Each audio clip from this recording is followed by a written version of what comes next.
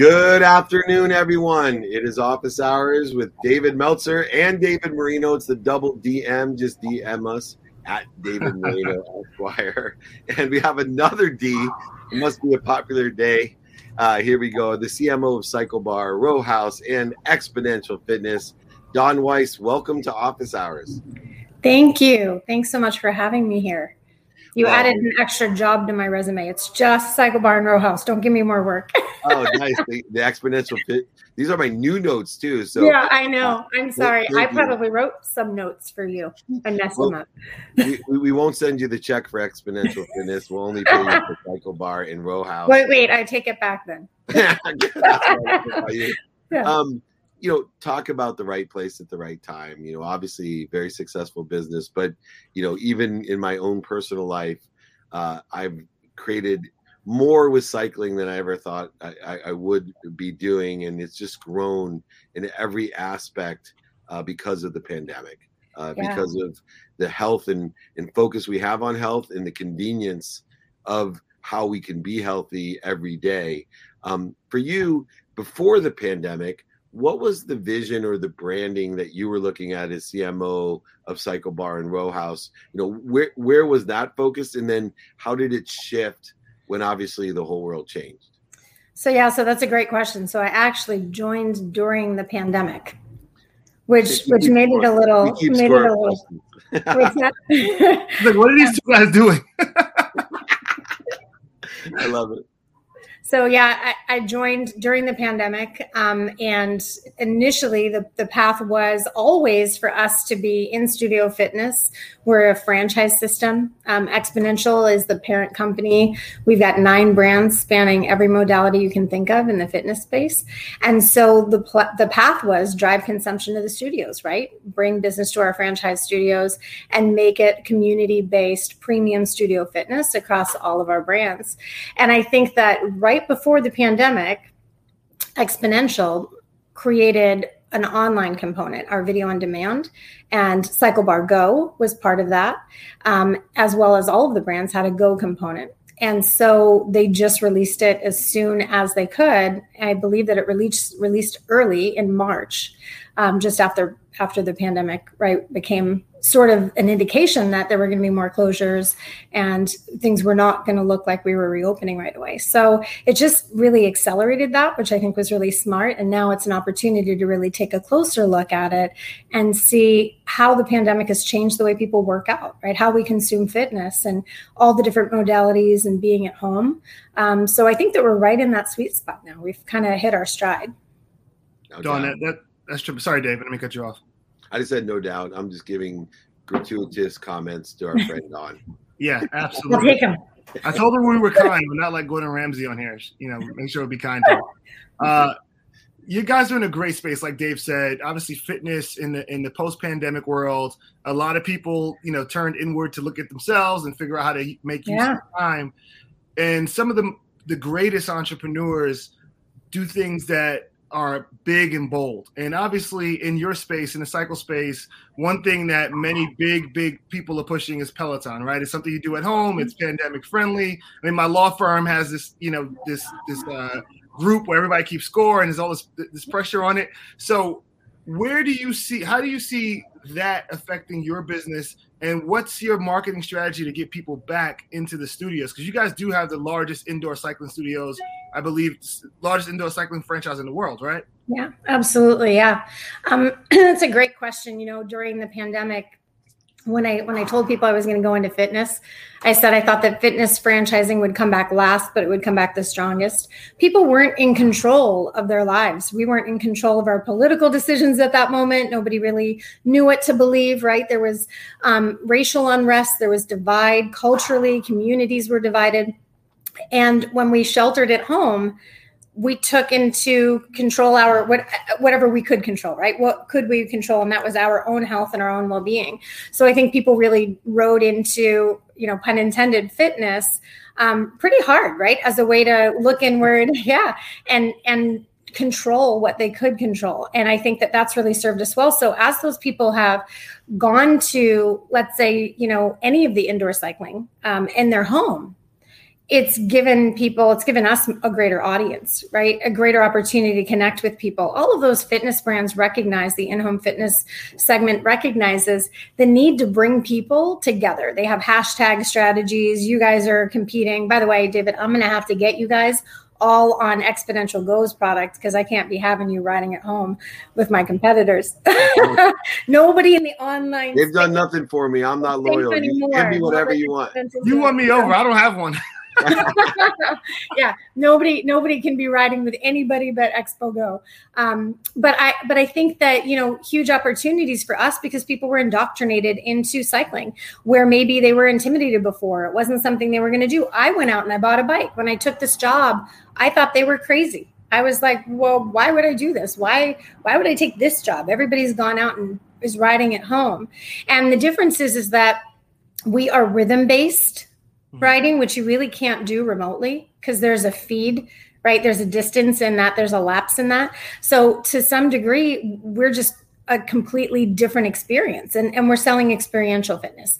And I think people want to come back, right? We all wanted to reconnect. We wanted to play by the rules so that we could all be together again. And I think that now is that opportunity for us to embrace those riders who weren't part of our brand before, would never step foot in a cycle studio or rowing or any of the other modalities we have. So I think it's a unique opportunity for us, but I think that now more than ever, people want to come back. And I don't want them to stop cycling at home entirely. I don't, because there's a place for that, right? There's almost that Tevya, who is our director of education and pretty much the founder of the format of Cycle Bar and been here, she's sort of our OG, right? She's like our Michael Jordan of spinning.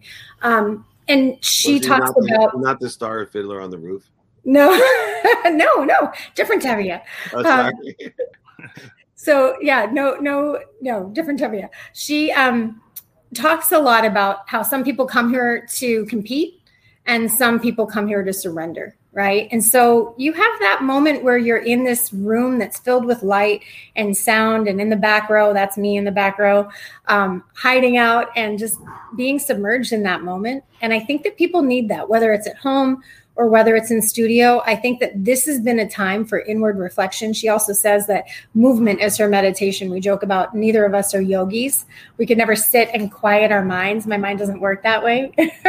So I'm a big Meltzer fan. I've been Goya hard for a long time. So and I'm GSD, just get it done, right? So I can't stop. I can't quiet. That hamster's always in that wheel. And I think that it's just cathartic for people. And I think cycling's been something that I think really surprised people as something that was something that they'd embrace, right? So I'll make a quick comment before you drop gems, because I don't want what you said to get lost on everybody watching this. I think what you said was so powerful in regards to competition. So many people are afraid of competition. And obviously, we're not going to name any other companies here, but there's a major one in your space, but you're looking at it as an opportunity. Guess what? There are more people interested in cycling now. How are we going to capitalize on that? I think that's an amazing lesson. Sorry. Yeah. David. No, for sure. That's one of the things that came to mind was in why you would take the job. I think what's more remarkable is that you took the job in the pandemic. So I was more curious for everyone's help, how you got the job. When did you start looking? How did you go through the process, et cetera? It just seems like, such a big organization, a successful organization, to get a C-level executive position. How did you get that job? You and I met over a year before I left the job that I had at another personal training fitness, and you were our keynote speaker. And I left that job, and that was in New York. It was a lot of traveling, and came back to be with my family. And it was an opportunity for me to sit back and reflect on what I was going to do next. I'd been on the founding team of Massage Envy, The Joint, Amazing Lash Studio. I have a great resume. I've been very blessed to do work that I love. And I feel like this was just an opportunity to find people who were, we kind of talk a little bit about that same vibration, right? And people were in that space that believed that fitness was going to come back. And Anthony Geisler, the founder of Exponential, years ago I had heard was buying up verticals in the fitness space and was going to put a membership-based model above that, which I thought was brilliant. So it was always in the back of my mind. And as I got more and more into fitness and realized that really successful people are really big into fitness, right? It's part of pushing yourself, right? It's part of making yourself better. And I was hoping to find an opportunity like this. And I think it just found me, and I was just fortunate. It was that right thing at that right time that I think was just what I was looking for. And the recruiter found me initially. I was floating in my pool during the pandemic, watching the trees go by with everybody else on Facebook and the world unraveling a bit, right? And thinking, if I'm going to do it, I'm going to do it right. It's got to be with the right brand. It's got to be the right thing. Again, I worked hard to craft a resume that I can be proud of, right? That got me a door to open. And this one just happened to fall in my lap. But Anthony had also made a commitment to our franchise owners and to the people in our offices that nobody was going to be furloughed and no stores were going to close. And when they had to close because of mandates, the minute they were ready to reopen, our teams were ready. They worked harder during the pandemic than they did before, right? To keep those doors open and get them back open. Across our 9 brands, Exponential opened 250 fitness studios during a global pandemic. Wow. So if it tells you about that commitment, I just felt compelled. These are my people, right? These are the people. They're going to hustle. They're going to grind. They're going to work. They're not going to take no. They know that there's a need and an opportunity. And when, it's that leap in the path appears, right? Leap in the net appears. And so that's kind of, I think, how it all unfolded for me. Yeah. Attention plus intention equals coincidence. And you are now the queen of coincidence. I almost want to turn the W in Weiss around, then you be a DM like the rest of us. We'll stick with the DW, W for win. Go ahead, Dave. We got time for one more question. Yeah, absolutely. Everyone wants to work with like-minded people. And I want to, since we're both disciples of my good friend David Meltzer here, we're going to talk about one of his lessons. And you've had an impressive background, both as a chief marketing officer, also as a chief operating officer. There's not a lot of people that have had both in their background. Obviously, you've learned a lot along the journey. Tell us one lesson you learned early in your career so that there are people that look at Dawn Weiss as motivation so that they don't pay the dummy tax that you paid going forward. Oh, boy. You have to want it. In franchising, I can lay out the best laid plans. My strategy can be airtight. I can tell you everything you need to do. I can show you case studies. I can show you data points. But as an owner, if you don't embrace it, if you don't want it, you can't be successful. If you're not willing to run the play, you have to believe, you have to buy in, you have to be willing, you have to do the work, right? There's still work. And so I think a lot of people look at my path and think, I've been part of some great brands. I've just really gotten lucky. But I've also sat in silence in meetings where maybe I wasn't the smartest person. But now I'm the most experienced, right? I come to one conclusion after all of these years, and that is my job isn't to know all the answers, to know all the questions. That's my job. That's what I get paid for, right? Ask the questions, know the questions, know where to look, know how to ask, know when to ask. Those are important. So for people who are looking out there and wonder, how do you juggle it? How do you get there? What's that path look like? It's find it, want it, be consistent, stay on it, work for it. I'm not afraid of work. I'll do the janitor's job if I have to, right? That's what got me here, and that's what's going to keep me here. I love that. You're amazing. The incredible Dawn Weiss, CMO, Cycle Bar and Row House, soon to be an executive or owner of Exponential Fitness. I'm just kidding. Hardly. Yeah, I like this job. Don't mess it up for me. Well, thank you guys so much. If I can mess up your job, you're in big trouble. So we love you. You're amazing. Go to cyclebar.com. Check out their Exponential Go. You're just a great entrepreneur, and we'd love to have you back on to more of our programs. Thank you so much for the lessons that you have taught us and the great motivation and inspiration you bring to so many to be healthy. Remember, everyone, if you're healthy, you get as many wishes in a day that you want, but if you're not, you only have one wish. So use Cycle Bar and Row House to stay healthy. Thanks so much, Dawn. That's a commercial, Dawn. It's already recorded. Thank you. She's amazing. What a great way to start. All right. You got to buckle up here because the next guest, this is my boy. Do I have to get changed before he comes? I'm underdressed to be on the stage with Jayson Waller. He's the Waller. He's the baller. This guy, CEO of Power Home Solar, he's like Eminem of solar. He lived in a trailer. How are you doing, David and David? What's up, baby? What's up, J-Dub? 313, baby. Shout out to my boy Jalen Rose. How about that? 313. What did you? Is Jalen Rose, Eminem, the true underdog himself, the True Underdog podcast. One of the best podcasts I've ever been on. I listen to it all the time. He's the only guy I know that gets bigger guests than me. I'm going to have to, if everyone calls me to get my guest, Dave, I'm going to have to start calling Jayson to get I don't know about that. I don't know about you've got some big guests too. I'm still trying to go into that pond there and get some of them. I'm working on that. Anytime. And I'm going to be visiting you this Sunday. Yep. The only thing that's performing under par for Jayson is his Detroit Lions. They're bad. They're really bad. I thought they would do okay. They're really bad. I feel horrible. Goff was not. You blew it. You should have kept Stafford. I should have shut my mouth about that. I was on air talking about it. That's not good. Hey, let's talk about being underdogs because you look at us three and you would say for sure Dave Marino would be the underdog, the overachiever. Look, Dave Marino grew up way richer than me and you. His mom's a judge. He's way more academically inclined. He graduated law school, top of his class from University of Miami. You, I don't even think graduated high school. This is the anomaly of America right here. They look at us and they're like, look at those overprivileged guys, David Meltzer and Jason Waller. And yet Dave Marino over there, he's the spoiled, rotten, entitled freak. He's more athletic than us, too, by the way. Oh, he had every advantage in the world. Yeah. Look at us. We're the true underdogs. Let us know, because there's underdogs right now that are looking at us going, man, if these three clowns can be successful, I can do it too. And that's, I know, one of the great inspirations that you give. You're building. How many salespeople do you have? Well, we have 2,200 employees, and we have about 400 salespeople. And you guys are over the B mark here in valuation. You guys are killing it. Yep.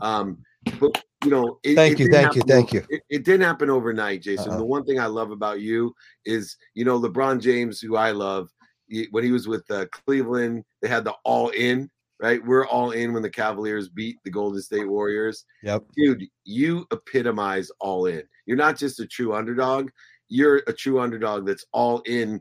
A lot of guys would have quit when they made it the first time. You went all in to the point where your partners weren't even willing to go all in. And then you were gracious enough when you succeeded again by going all in to let your partners back in and share in the wealth of Power Home Solar. What is it about you that allows you to be all in? I think it's I don't like people to control or dictate what I can do in life. Growing up, poor, living in a trailer park, kind of being looked down on by my future in-laws and by people at school. It was something I couldn't control. I couldn't control how much money we had. I couldn't control where I lived. I was a child. And I think that mentality, and then, when I got into business and I started working for companies and I was a top salesperson, I was crushing it. I wouldn't get promoted because I didn't have the education. I didn't have the age. And, those were the things that really just pushed me. Like, I've got to do things on my own. And I think that we talk about all the wins, and thank you, very kind, but there's a lot of failures. There's nights you don't sleep. There's, 2 years I didn't get a paycheck. I had the wife giving me the stink eye. We sold our house, put the money in. But I feel like if you're going to bet on anybody in life, you need to bet on yourself. Otherwise, nobody will bet on you. Nobody will follow you. Nobody will work for you. No one will be a part of your, what we call BAM, building a movement, because you can't, if you don't bet on yourself, they're not going to follow you. And I feel like I have to show that to rally people around me to be better and grow something. And that's what I've done. I just won't quit. I just don't want to lose. And when I do lose, I learn from it. And then I just keep pressing on, because when you quit, you have lifetime of regret. But when you give 110%, if you don't get your results, at least you learn something, and you're not bothering yourself with that regret for the rest of your life. So it's just that tenacity and grit. Bam. Man, Jay Waller, you're such an inspiration. I love you to death, brother. I'm going to start this off probably how Jalen started off the podcast with you. What up, though? That's how they say it. What up, Doe? You are an inspiration. Me and Meltzer talk all the time about folks that have been through something and trusting folks that have been through adversity to run companies, to run countries, to be the decision makers, because when stuff gets tough, we know folks that have faced adversity before are not going to shit the bed, right? Yeah, that's right. And it's all about where you finish, not necessarily where you start. And contrary to what Dave's saying, he's joking. My mom was true underdog. She had me at 16 years old, single mom, raised me up. I learned so much of my grit from being motivated by her to not be a failure based on all of her successes and all her sacrifices. Yeah. So I want to ask her to be on the show instead of you. Yeah, we gotta get her on, actually. Jayson, I'm sure, going through this process, there were minutes and moments where you want to quit, right? Mm-hmm. And your patience was tested. What were you telling yourself? And I know motivation is temporary. What were you telling yourself in those moments when you felt like you wanted to quit and that, this solar thing ain't going to be anything? Kind of like Westlaw with Dave in the 90s. The internet's not going to be anything. Bad. Yeah, I think, you start to second guess yourself. You start to doubt yourself. That starts to grow inside. And you just got to get back to what the main thing is. Like, why are you there? What is bigger than you? What are you chasing? Right? If you're just chasing money, that you're wasting your time. But if it's bigger than that, you better start believing it and not quit on it. Now, you got to have faith, and you got to just put the pieces together. There were nights I cried. I prayed. I was like, what can I do to make this better? And I struggled, but I focused on, okay, let me simplify this. I can't conquer the world in one day, but I can conquer tomorrow. And then the next day I can conquer that one. And I just started living this mentality of you got to take the steps. And I got to do one more thing today than I did yesterday. And as that started to do, I started to get the momentum and it started to get wins. And then it started to feel good because then it was like, oh, I'm growing, that the company's growing. I'm not quitting, because you get so discouraged. All of us do. You're like, oh, that mountain's too high to climb. Well, if you take one step at a time, it's not that bad. If you just watch your steps, you can't keep looking up because you get discouraged. And I think I just had to refocus, and I had to re-energize myself and believe in myself, and then just start that process. And Jayson, one of the things becoming close with you, and one of the greatest gifts the last couple of years is how close I've become with you, because you're one of my favorite people, because you have an open mind, an open heart, and open hands. And I grew up in a family different, although poor, that education, secular academic education was, the pinnacle of what we were supposed to do. Doctor, lawyer, failure, kind of like Dave's mom put the pressure. She didn't want to play football. He was in the band and he had to lie to her. But, one of the things that I'm reconciling today for young entrepreneurs is a differentiator about education and academic education. There's a lot of, downplaying on going to college, but that has nothing to do with education. And there's so many different ways to be educated. You're living proof. I mean, I'm not sure you've ever read an entire book, but you've written one, and it's launching in January. Yeah. And by far, if I need advice on certain things, although you're not a Harvard MBA, I will tell you that you're first on my list ahead of every Harvard MBA that I know for business advice. That's how much I value how you've educated yourself. I appreciate that. What is your perspective coming from, you didn't finish high school? You did, I forget. I did not finish traditional high school, no. Yeah. After 10th grade, I went out and I went to Stanley Community College and got a vocational diploma, but it wasn't a real high school diploma. Yeah, so taking that, what is your perspective on education? When kids come to you, Mr. Waller, I want to be just like you. Should I go to college? Should I go to graduate school? Should I go to vocational school? Should I watch YouTube? Like, what do you tell kids about education coming from your background compared to David and mine? How long do we have? I don't know. You got 6 minutes. Okay. Well, I will say this. That's enough for you to have another 2 kids, man. That's right. I will say, I believe education is an experience, unless you're going to be like a doctor, a lawyer, things like that. I see a lot of these Harvard grads, just had some in our office today, that they know all the paperwork and the process and the stuff they learned in school. They don't know how to make a decision on people. They don't know how to scale a business. They can read it in a book, but till they lived it, they don't know. They don't know how to inspire people and get them to believe in what you're doing in your company. You need that experience to do that. And I think over time, I think if you know what you want to be in life and it requires a degree, you should do that. That's what I told my kids. Like, if you want to go to college to be something that needs that, do it. If not, the best experience and training in life, at least on my life that I've learned, is getting out there and doing what you love and failing and learning and failing and learning and failing and learning. And I think that too many times we put so much pressure. I used to feel so insecure about being around people with college degrees are much smarter than me. Now I'm excited to be around people smarter than me, because you can't be great at everything. So I pick the few things I'm great at, and then I surround myself with people like you guys that bring other attributes to my life to help elevate me. And I'm like, whoa, I can get some wisdom and knowledge here and be coached, and I can learn about this. And it really makes a team. I believe business and life's like a puzzle, and you need to surround yourself with the right people that bring value to really help elevate you and that you can bring value to them and help elevate them. And I've tried to do that, my last 4 or 5 years, surrounding myself with people smarter than me. I talk about it all the time. I didn't know what EBITDA was 3 or 4 years ago, but yet I built 3 companies. And so I don't like not knowing. I don't like being the dumbest person in the room. Like I won't ever do that again. If we're going to talk about something, I'm going to learn about it. So I sat down with the attorney and the CFO. I was like, you're going to explain this to me. And after a day, I got it. ABC, I understood it all. And now it's like, okay, that's good that I know that, but I didn't need to know that. I hire the right people to manage that. I got to be the vision, and you got to find out where your place is, what your skill set is. And then you got to maximize that. And then the things that you might be deficient in, get other people around you. And I'm not against education. I'm just against education if it's not going to benefit a spot in life for your career or something you're passionate about. Then I think it might be wasteful.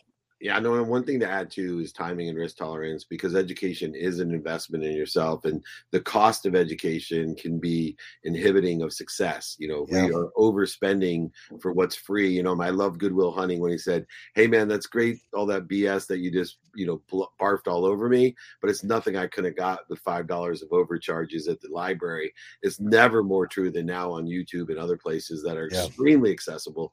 Go ahead, Dave. We got time for one last question. Yeah, and it's a subtle one. I think it's overlooked with Jayson because his background is so impressive. That he breaks even with his weight. Is that what? Exactly. He's got the True Underdog podcast, which is a hit. We can talk about so many things. I want to stay on Power Home Solar for a bit because there's not a lot of companies that get to a B, and not a lot of companies come from a guy that got kicked out of high school, teenage dad. I coach a lot of folks just like Dave and, learn a lot from him. And some of the young guys I coach, they build these companies up and they go, oh, I got to find someone else to run this because, I don't look like how they want someone to look and I don't have the education. Talk to me about the decision to stay on as CEO, the difficulties you face, and what advice you have for those guys. Because I'm not the best guy for that advice. You are. And I'm going to take a clip and show it to them. That's the greatest. That's a great question because I brought on. Dave, hold on. He was saying it's the greatest question, but go ahead. That was the greatest question I've heard in a long time. That's what I was going to say. Not ever. Yeah, 2 points. Okay. So when we were hitting around 45 million in sales in 2017, it was waters I wasn't used to.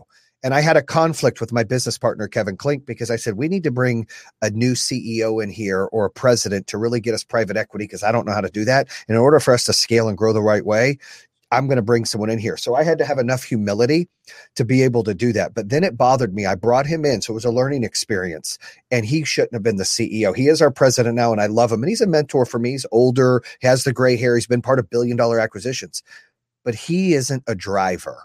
He isn't the vision guy. He's not the guy from the beginning. And so those young entrepreneurs out there, what I learned after 6 months of doing that, I had to give him a paper and almost fire him. I was like, look, you can't be the CEO and you didn't raise the money yet. He's like, give me 3 more months. I said, well, you're not going to be CEO because this is my company and you're more worried about facilitating HR and accounting and all those things that are super important. But I need a face for the franchise. You got to have a face for your company. And he's not that. It's me. And so I've got to get out of my own way and not feel, oh, someone else can do it and I can't fit those shoes. This is my baby. Your business is like your child. You don't want someone else raising your child. Maybe you need some advice to raise your child. So bring other people in smarter. And so that's what I did is I gave him his role and made him accountable for really operating the compliance and the accounting part of our business. And I took CEO back and then we just skyrocketed from there. And you have to be able to overcome that fear of doubt and not believing in yourself. You have to bet on yourself. And then if you feel like you're deficient, get help to help surround you and build a great executive team. I always say the Avengers, I love Superman, but Superman can't beat the whole Avengers. A team is better than one. And it's really important to surround yourself with a team. All right, real quick before I let you go, because I got to catch up on points. I have the best question to ask you, even greater than the greatest question you've heard before. And it comes from Barry Sanders. Barry Sanders told me to ask you, do you love the sun? Oh, I love the sun. So have you haven't seen the new commercial, the new Barry?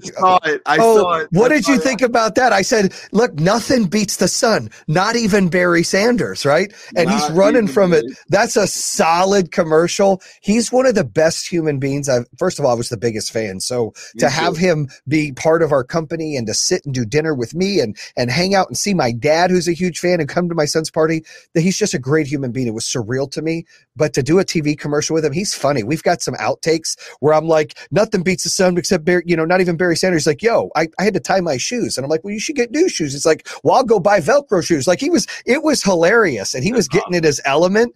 And, Barry Sanders is the man. Like, I love that guy. And his new commercials with Nissan are hilarious too for the college Heisman. Yeah. Well, October 15th, you are one of the stars with David Marino in office hours on Bloomberg and Amazon, the first late night entrepreneurial show.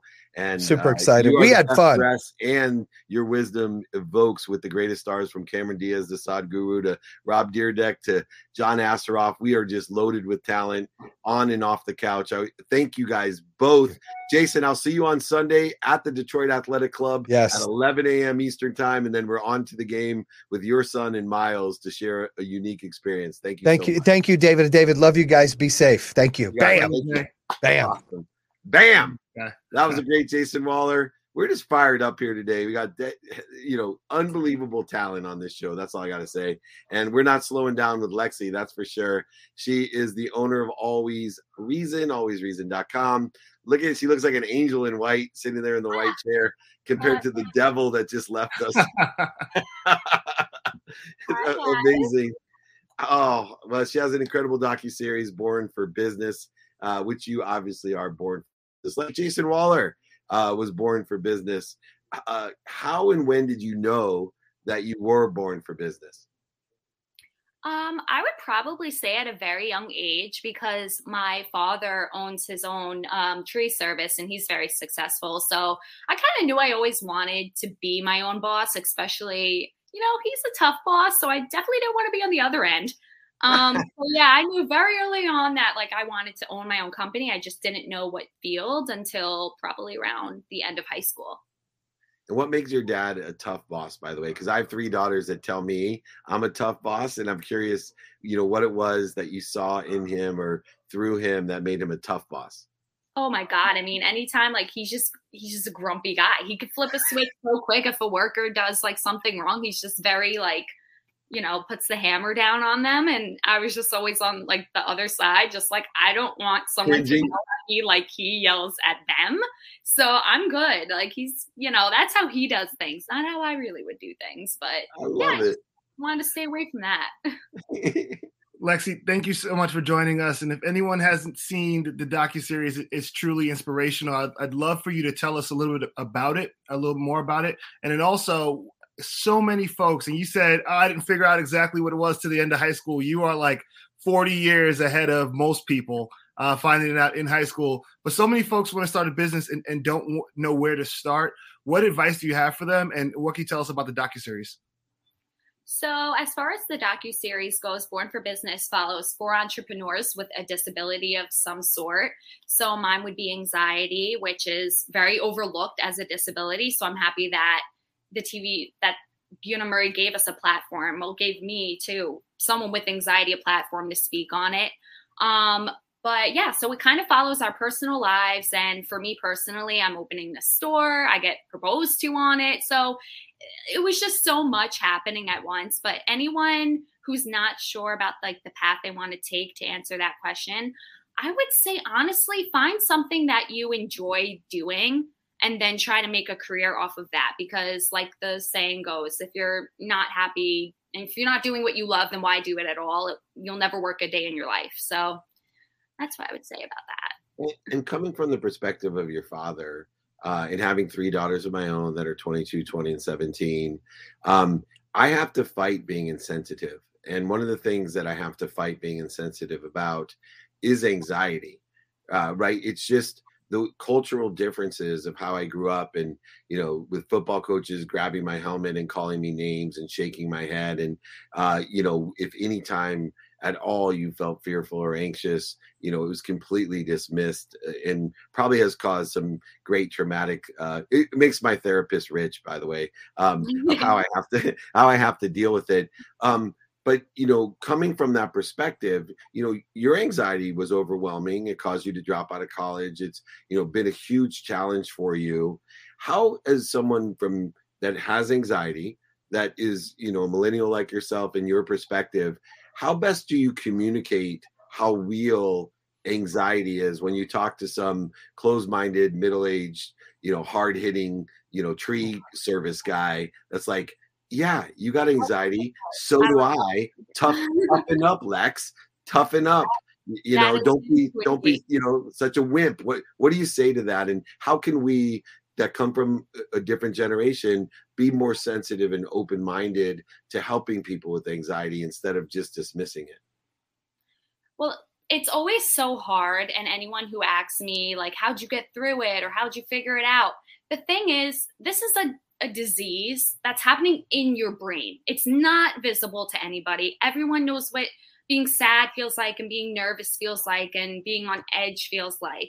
So what I always do is I compare it and do metaphors or similes. Like if you're an athlete, think about right before you go on the field or, go on stage for something. That feeling of butterflies in your stomach is something that people with anxiety live with constantly. It's not just the moment right before something big happens. It's something we wake up with, we go to sleep with.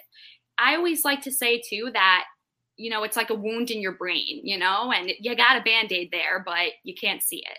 So what I say to that is like, I definitely had that with my family. I mean, it took like 4 years maybe for people to really see it. It wasn't until my anxiety got to throwing up every day, which I didn't even know it did.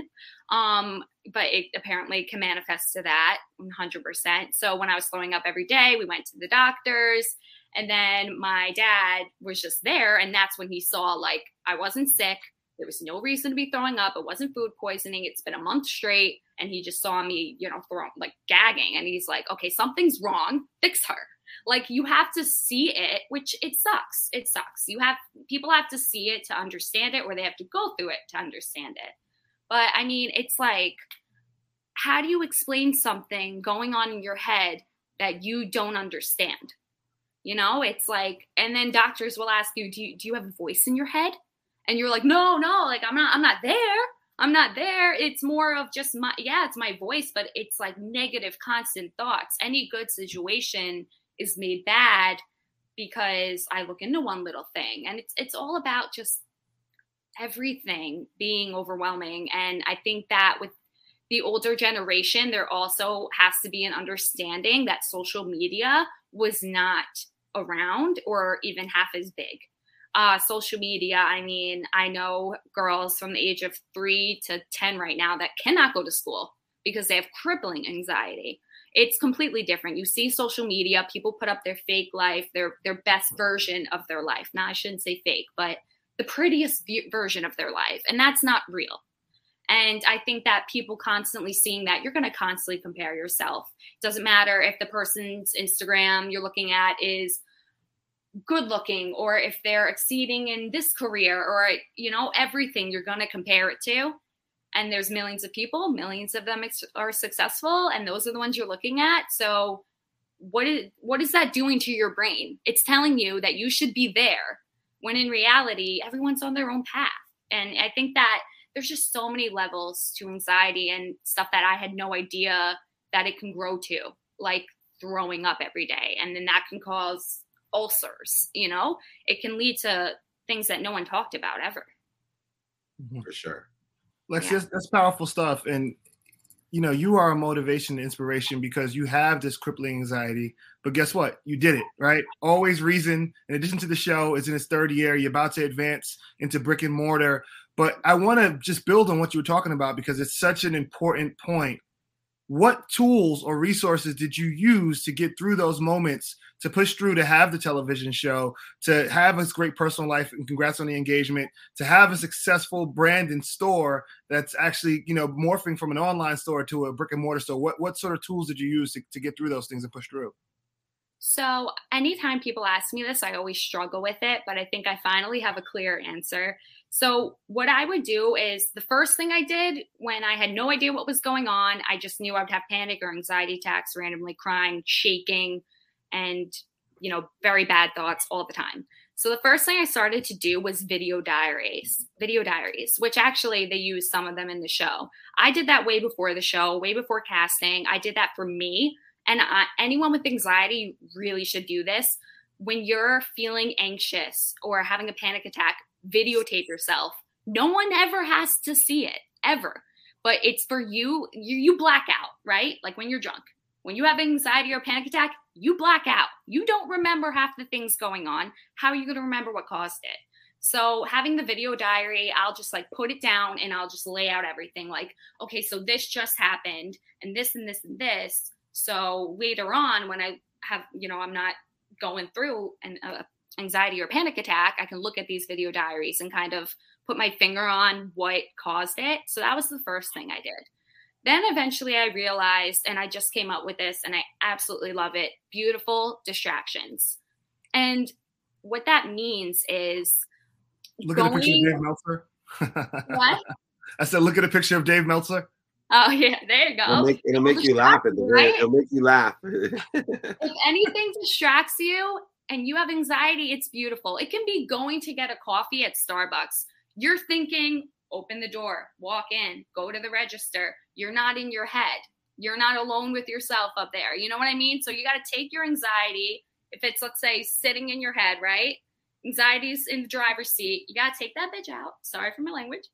And put her in the trunk and focus on other things. So I realized when I'm with my friends, I'm not really thinking about anxiety, so I should do that more. When I drive somewhere, I'm not really thinking about it, so I should do that more. And then all these little things ended up being distractions. And eventually it's a mind game. It is a mind game of tricking your mind and saying like, oh, I went to get a coffee and you're not bothering me now. That's how easy that was. You know what I mean? So it's all about kind of tricking that little whatever in there, little anxiety, negative voice in your head. It's just pushing it to the side and letting something else take the front. Like, kind of like my therapist once told me, one of the best things to do when you're in the middle of an anxiety or panic attack is take ice or something cold and put it on you, because what are you going to think? That's freaking cold, right? Like, you're going to be like, oh my God, it's cold. And you're not going to think. It's just like that. It's like the stupidest, but like most important thing about anxiety, I really feel like, is just putting something else in the front seat, even if it's just going on that drive, going to see your friend. If you know you won't be having anxiety during that, do it. No doubt. And the most beautiful distraction that we can have as you're at dis-ease, disease means you're at dis-ease, and anxiety obviously puts us at dis-ease, and we want to be at ease, is we can't outthink anxiety, but we can, as you noted, take action that will change our emotions and our anxiety. And the best action to take, the most beautiful distraction of all, is to do a good deed. And so if you can go do something for someone else, it will change not only those emotions and anxiety, but also will raise your vibration and frequency to one of happiness, to one of ease, not dis-ease. And thank you so much for your company, your docuseries on Peacock. People can find Lexi at alwaysreason.com. You're an incredible inspiration to so many people to understand, of all generations, what that dis-ease is about and how common it is, and also some great ways to overcome it. You certainly are an icon for that. Thanks so much, Lex, for joining us. Thank you for having me. Bye, guys. Bye-bye. You're amazing. All right, David, real quick, I got to get to the coaching session with my boy Kevin Palmieri and Alan Lazaros. What's your takeaway for the day? Really quick takeaway: stay the course. From Dawn to Jayson to Lexi. I mean, all three of them could have gave up early on in their careers, and they pushed through. Obviously, coming from a trailer park to running $1 billion company to having crippling anxiety to now having a television show and a brand that's in stores. And obviously Dawn wearing several different titles, jumping ship to a company during a pandemic in the fitness space. Those are all scary things. And every one of us goes through scary things daily. You got to stay the course. You got it. Mine is know what you want. Don't listen to what other people want for you, what's missing or what you don't want. I think all three of our guests, whether it was Dawn, Jayson, and of course Lexi, have a lot of people in their lives telling them what's best for them, and them knowing what they want and doing everything they can to enjoy that pursuit of what they want, not what's missing, and what they don't want is essential. I certainly appreciate you coming on here with the DM version of Office Hours with David Meltzer and David Marino. Can't wait for the TV show to launch on October 15th. Dave Marino's a superstar as well with Jason Waller. Thanks so much for joining me. I'm going to bring on my superstar coaching clients. Thank you, David. Enjoy your baby. Remember, as we leave that, be kind to your future self, do good deeds. All right, let's bring on my all-star coaching clients. They've been around since I was a young man. The Next Level University. These two are next level. Kevin Palmieri, Alan Lazaros, my two boys. Show people what we do in a coaching session, how to come prepared and bring it.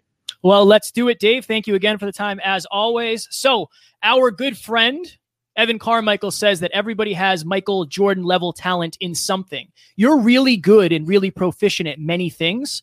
What is the one area where you have Michael Jordan level talent, and how did you figure that out?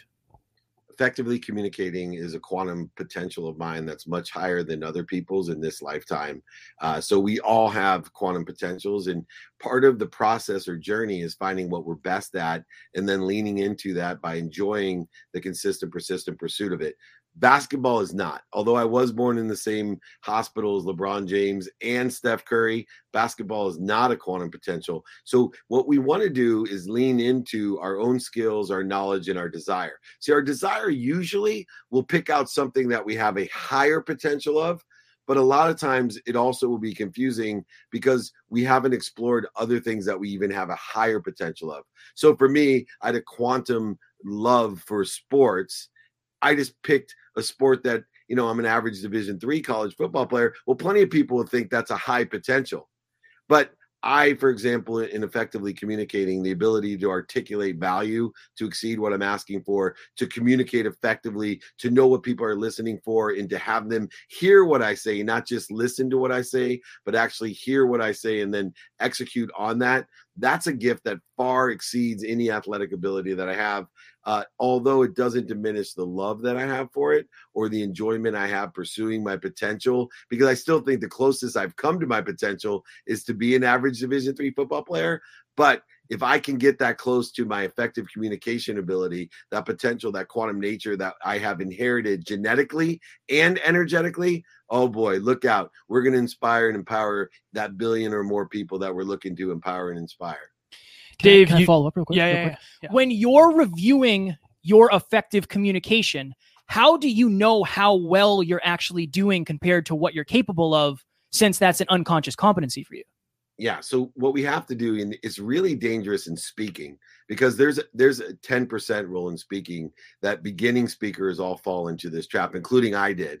And here's the deal. When you speak, about 10% of the people are on your frequency. So no matter what you say, they're going to understand it and be inspired by it. They're going to resonate with them. It's going to connect to them. So when you're looking at your potential as a quantum ability, your potential to clear the interference, not just between you and the most powerful source of light, love, and lessons, but the ability to appreciate it and communicate it without interference to other people, we have to deal with the 90% that most people don't think about. See, when you do a speech to 100 people and 10 people come up to you and say, that's the greatest speech I've ever heard. Oh my God, it resonated so well. It changed my life. You walk away thinking, I'm amazing. I'm an amazing communicator. My quantum being must be exceptional when it comes to communicating.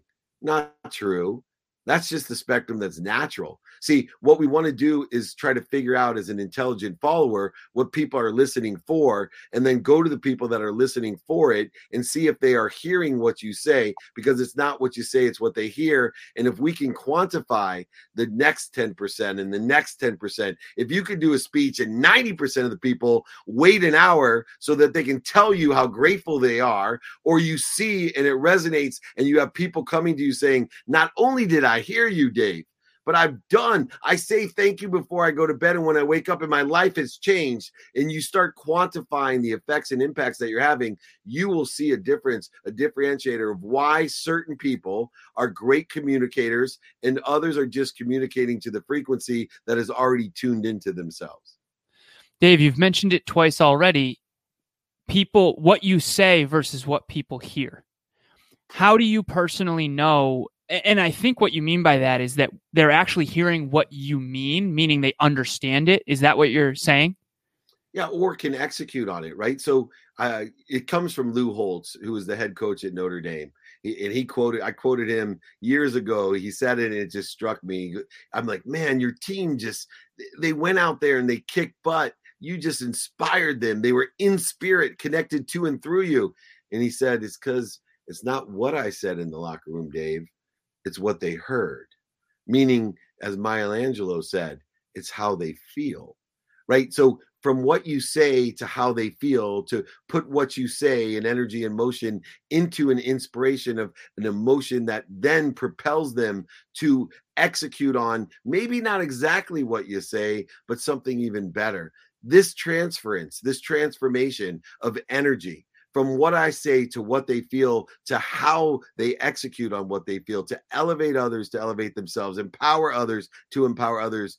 All of these different things are in the context of effectively communicating. If you're effectively communicating, they will feel something. They just won't hear something. I've been listening to you all day today, Dave. And one of the things that you mentioned earlier was credibility. And if you were this is your exact words. If I was 100% credible, I could ask all of you to wire $100,000 to my bank account, and you would ask me for $1 million. And you would literally do it.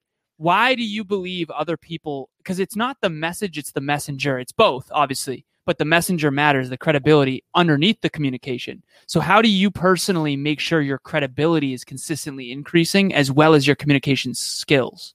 I trust and vet myself. I go through everything that I'm thinking, saying, and doing with a fine-tooth credibility comb.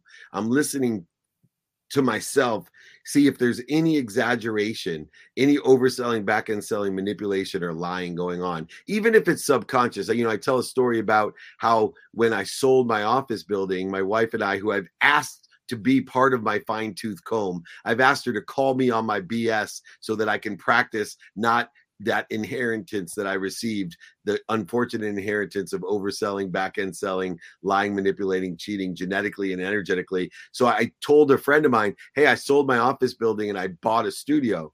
Well, the truth is I partnered in the studio. I didn't buy it.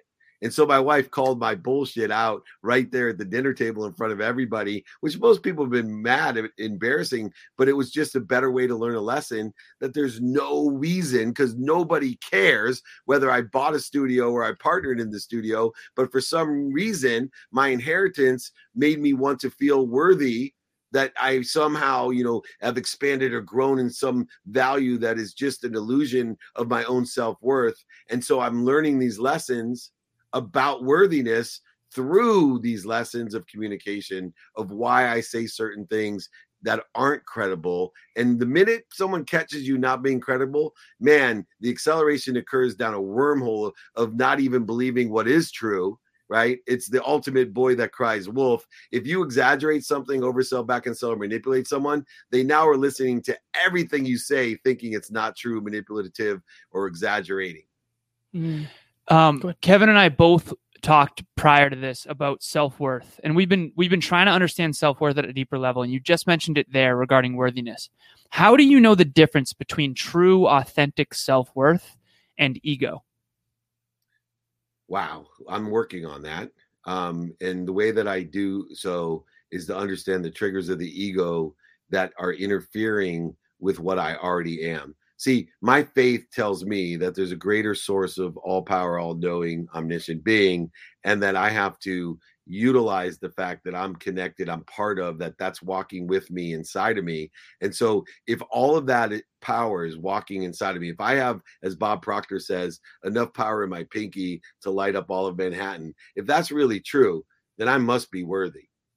Right? I must be worthy. So then I can shift my perspective to not if I'm worthy, but instead, what am I doing to interfere with that?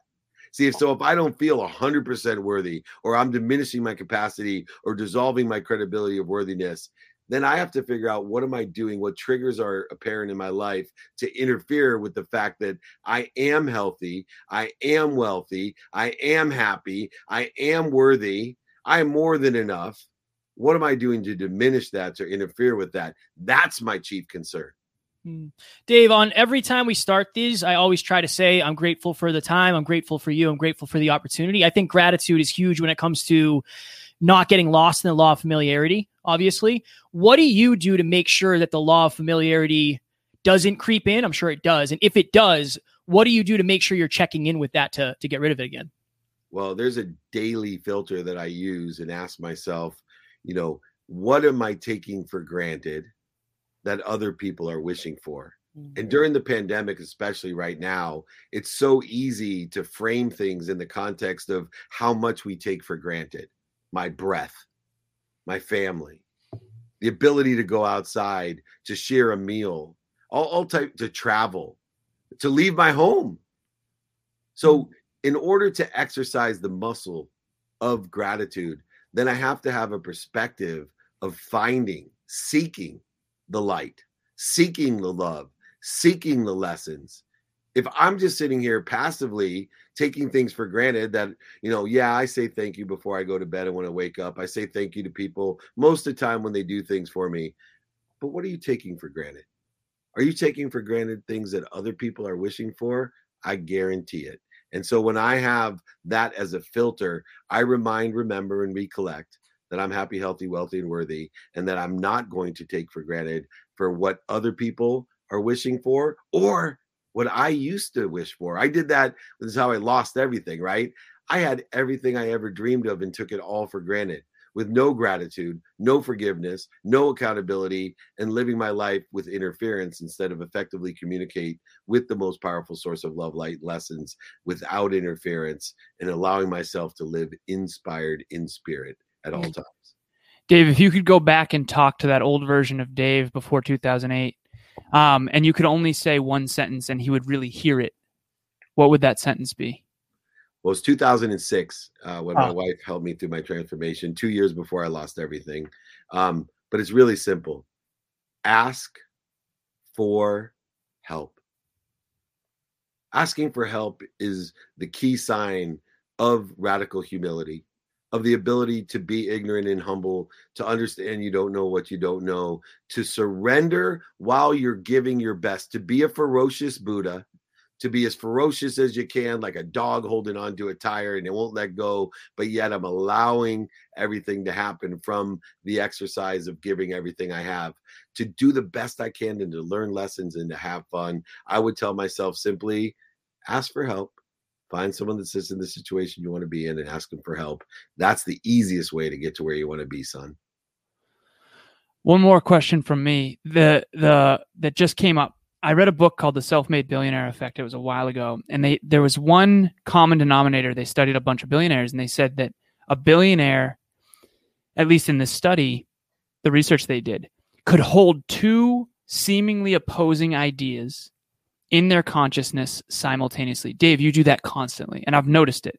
You have two seemingly opposing ideas in your consciousness all the time. And in what you talk about, how do you explain that to someone who might be young and doesn't understand what I just said? And then also, are you explicit in telling people about that? I haven't been as explicit in telling everyone about it, but as I have deeper relationships, especially in the coaching area with people like you, I will articulate the fact that you can have two or three completely conflictual ideas existing in your conscious once you understand the speed of thought, right? The speed of thought allows us to focus and refocus. It's understanding the aspect that we can only focus in on one thing, but yet we can have multiple things that we refocus in on faster than the speed of light.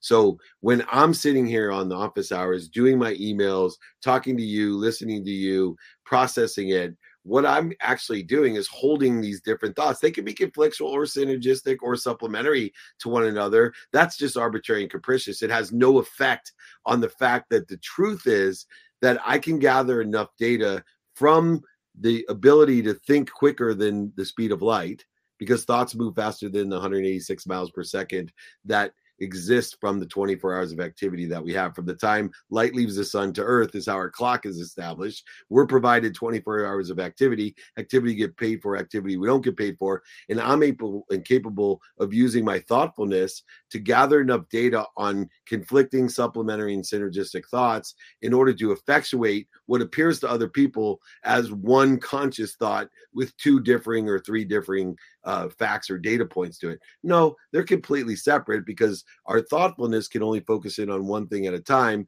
we refocus as quickly as we can on multiple things in order to effectuate and process data into the realm of the speed of light, where it appears as if we're holding it all at once. That's where the term multitasking comes in. You can't multitask at the speed of light, but you can multitask by gathering multiple refocus points in the thoughtfulness state and then allow it to appear as activity in the speed of light, which then constructs itself as conflicting views, conscious continuums that are confusing to other people.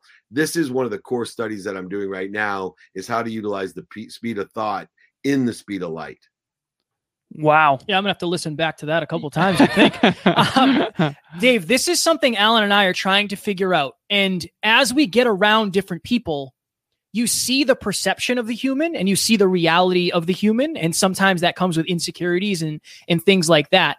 From your studies and from your surroundings of different humans, what do you think true, real confidence is? Like, what is actual confidence? Clarity, balance, weighted balance, and focus. True confidence is having clarity, balance, and focus. That allows you to utilize the power of attention and intention to create the coincidences that you want. Creating the coincidences that you want creates the confidence. Confidence is the clearing of the interference between you and the truth. The truth is how you perceive the truth, which is the clarity of what the truth is, the balance of the truth, and the focus in on the truth. It's another way of putting into context the mathematical equation of faith and luck. Attention plus intention equals coincidence. Coincidence is confidence. Confidence is created from clarity. Clarity of what you want, balancing it within the context of your values, and focusing in on who and how to get it done. So the more corrosion you clear, the more confident you're capable of being. No doubt, because you have a clearer connection to the greatest source of omniscience, all power, all knowing. That's only going to give you more confidence energetically than anything else. Why do you think that's such a, and like, to me, that's the first time I've ever heard it put any way like that. Why do you think that's such a common misconception about what confidence actually really is? Because ego is what most people think confidence is. Right. Edging goodness out of their life, edging gold out of their life. Ego is what creates the interference. It's counterintuitive that ego would deter from your confidence when most people determine ego to be confidence or arrogance. Instead, ego is the interference. Ego is the need to survive, the fear in which we're not going to survive from the need to flee, fight, feed, or fornicate. We need to figure out what are these triggers that are creating this disturbance to our clarity, which are weighting ourselves to create unbalance, and that are creating distractions from the focus in on what we want, who can help us, who we can help, how we can get it done, and when and how to prioritize it in order to what? Apply the why. The more we're capable of applying the why, the more confidence we are, meaning the more confident we are that we're connected to and through the omniscient, all-powerful, greatest source of energy of all time, that it is walking with us at all times, that it is inside of us at all times, that it created us at all times, that we are part and parcel to it. How could you not be confident, clear, balanced, and focused? Dave, this might be, I don't want to call it a selfish question, but my girlfriend and I, she basically said to me recently that you've come up in my genius zone a lot more than I've come up in yours. And so she wants to learn more math and science and business acumen from me. And that's awesome. So we have whiteboards all over the house. And we went back to first principles of certain scientific stuff. And we ended up on gravity, 9.8 meters per second squared, stuff like that. Newton's laws. So I know that Newtonian physics and mechanics has been, I don't want to say discredited. I don't know what the right term is, but what are your thoughts on Newton's laws and how do you apply them, if at all? Because I know you've talked to me a lot about quantum versus Newtonian. And I want to understand how you reconciled that. Did you always study quantum physics, or were you in the Newtonian, frame for the first part of your life as well? Yeah, I reconciled Newtonian thought that I studied at first with physics, metaphysics, and quantum physics. And the way that I do is the law of gravity itself in the quantum field says what? I'm at the right place at the perfect time. That's all it says. So in other words, I am healthy, happy, worthy, and wealthy in the quantum respect. Therefore, I can utilize in the Newtonian sense the law of Goya getting off my ass at the speed of light in the Newtonian science of doing everything I can, doing the best I can, enjoying it by learning lessons and having fun, but then transcend Newtonian thought or physics into quantum physics, which says inherent in that is a beacon or a frequency or a vibration. Inherent is that in that is personality traits, characteristics, obsessions, and addictions that have been energetically inherited, as well as Newtonian genetically inherited, in order to create an allowance, a beacon and attraction. And so when you can reconcile Newtonian science with metaphysics and quantum physics, you'll start realizing that I believe Newtonian, the law of gravity, is part and parcel and the best starting point in order to effectuate the great physical realm of trillions of universes, of quantum physics, of understanding timelessness in 5 dimensions or 6 dimensions, whatever you may believe. When we can reconcile those, because in the quantum sense, if there's infinity, then Newtonian science have to be a part and parcel of infinity.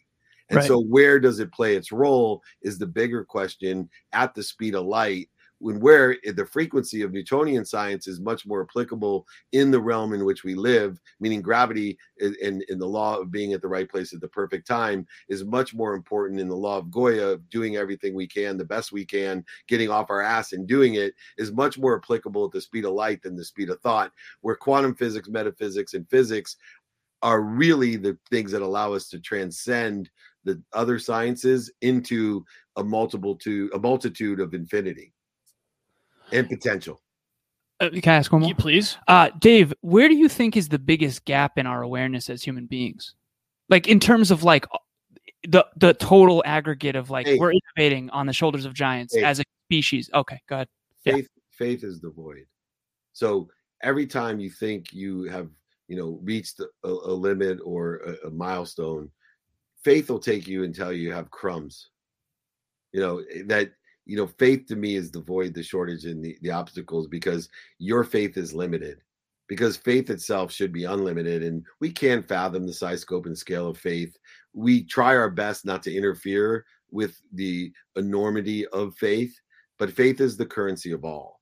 Faith is the objective energy that we put into the flow of all to get everything we want, only if you believe to some extent, whatever extent is possible within the construct of your human existence, that there's enough of everything for everyone. But I will tell you, the reason that we can't even understand it is because we're taught from the time we're little, infinity plus one. So the fact that you can't even understand, or why you would say infinity plus one, then you don't understand infinity. We can't understand the size, scope, and scale of a trillion universes with zillions and zillions of data points or whatever numbers or constructs. They're still just crumbs.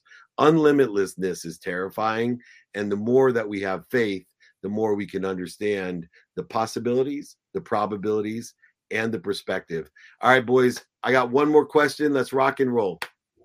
So I was listening to your Road to Revenue, and you talked about how somebody like Jeff Bezos, their reality has become greater than your imagination of what was possible for them.